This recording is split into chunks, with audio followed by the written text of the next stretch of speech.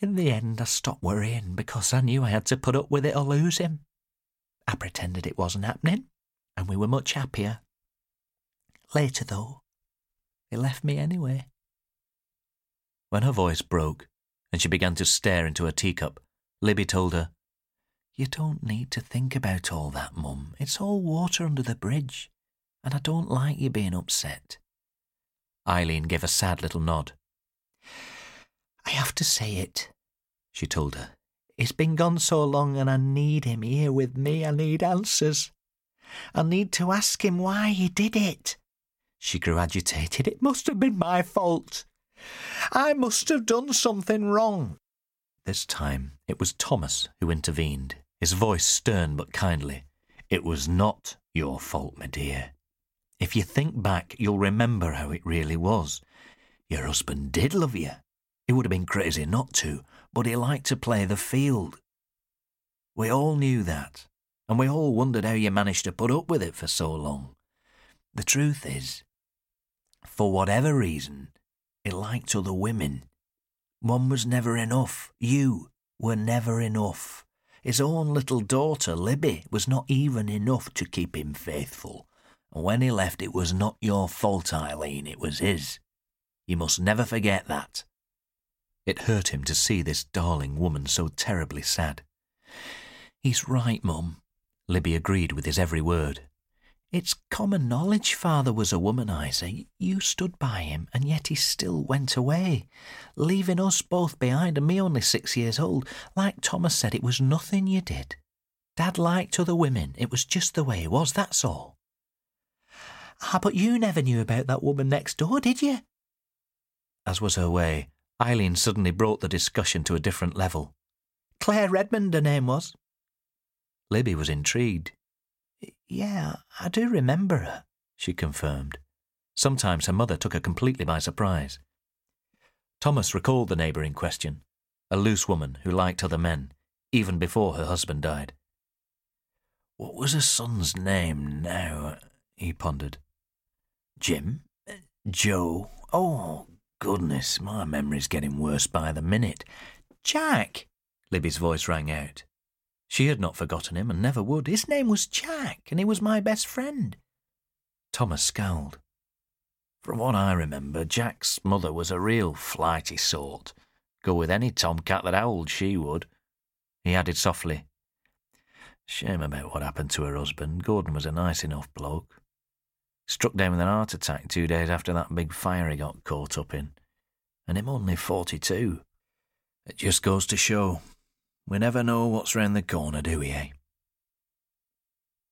There was a moment of quiet before Eileen spoke again, and what she had to say came as a surprise to both Thomas and Libby. "Claire Redmond was a bad woman."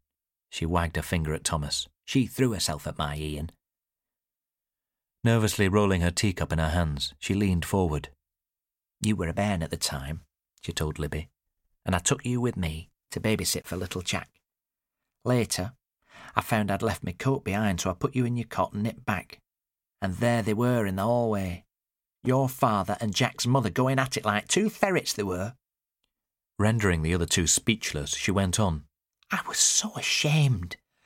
My own husband cavorting with her and right on her own doorstep." She gave a deep sigh. "So, maybe I'm really not to blame after all." "That's right, Mum, you were not to blame." Libby was used to her mother switching from one subject to another, but this time she was shocked. The thought of Jack's mother and her own father going at it like ferrets was not a pleasant one. "If I remember rightly," she said, "Jack's mum went away and never came back." "That's right, dear. His poor father passed on. 2 years later, young Jack comes home from school to find his house with a sold sign outside. Soon after, his mother packed her bags and took off with her American boyfriend, leaving young Jack to fend for himself." Thomas still recalled that day, all those years ago. He also recalled the desolate look on the boy's face as he walked past his window. What mother would do such a dreadful thing, and just a few days before the boy was about to leave school? He tutted loudly. First his father gone, then his mother. Then he finds himself with no roof over his head. What a dreadful start to his young life. No one cared tuppence about him. We did. He could have stayed with us until he found somewhere, Libby said, rather sadly. Apney was too proud. Thomas would gladly have given the lad a home. Or maybe he wanted a fresh start, Libby mused. Maybe he wanted to put as many miles between himself and Blackburn as he could. Thomas agreed. As I recall, he was a sensible, decent sort of lad. More than capable of making his own way in life too, I shouldn't wonder. Eileen smiled. He was such a quiet baby, pale-looking and good as gold. And then he turned into a fine, handsome young man. Thomas nodded at Eileen's memories of Jack, but he recalled Jack as being a chubby baby with a smile to brighten the day and an active curiosity about everyone and everything. All this talk of Jack made him strong in Libby's mind. For a long time she had hoped he might come back. But then a new family moved in next door, and she resigned herself to the idea that she would never see him again. To this very day she missed him. She missed his company and his quiet smile, and the way he always took it on himself to take care of her at school.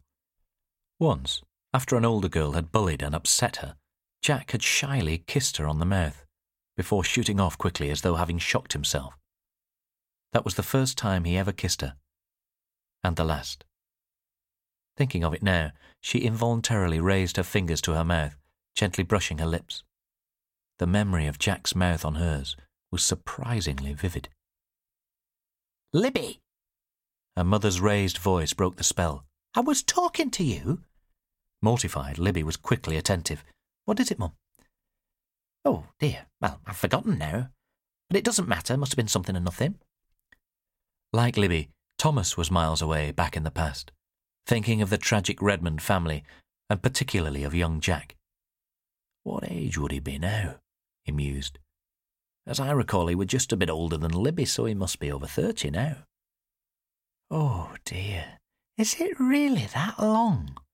Eileen was surprised and saddened at the speed with which the years had flown away. I wonder where he went. In truth, Libby had never stopped wondering. Her mother wondered too. I hope he's all right. I expect he's wed, Thomas chipped in, with a couple of children running round his backside. As always, Eileen had a short span of concentration.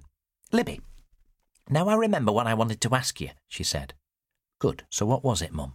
Do you ever feel guilty about your father? Not at all, no. She was used to her mother flitting from one subject to another. Don't you want him back? Not now. He chose someone else over us and left.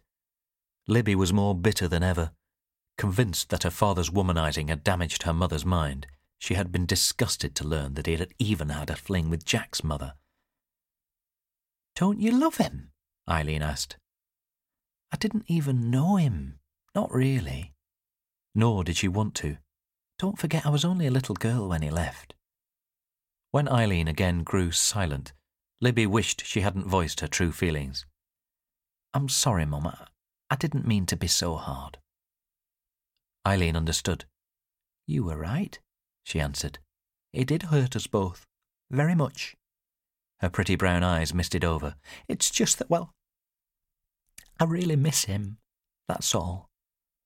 I realise that, Libby said kindly, but it was a long time ago, and like Thomas said, you could never have changed him. After her father went away, he was kept alive by the photographs lovingly placed around the house by her mother, and also by the stories her mother would tell over the years about how it used to be and how, one day, Ian Harrow was bound to come home. But he never did. It's best if you don't think about the bad things anymore, Libby suggested now.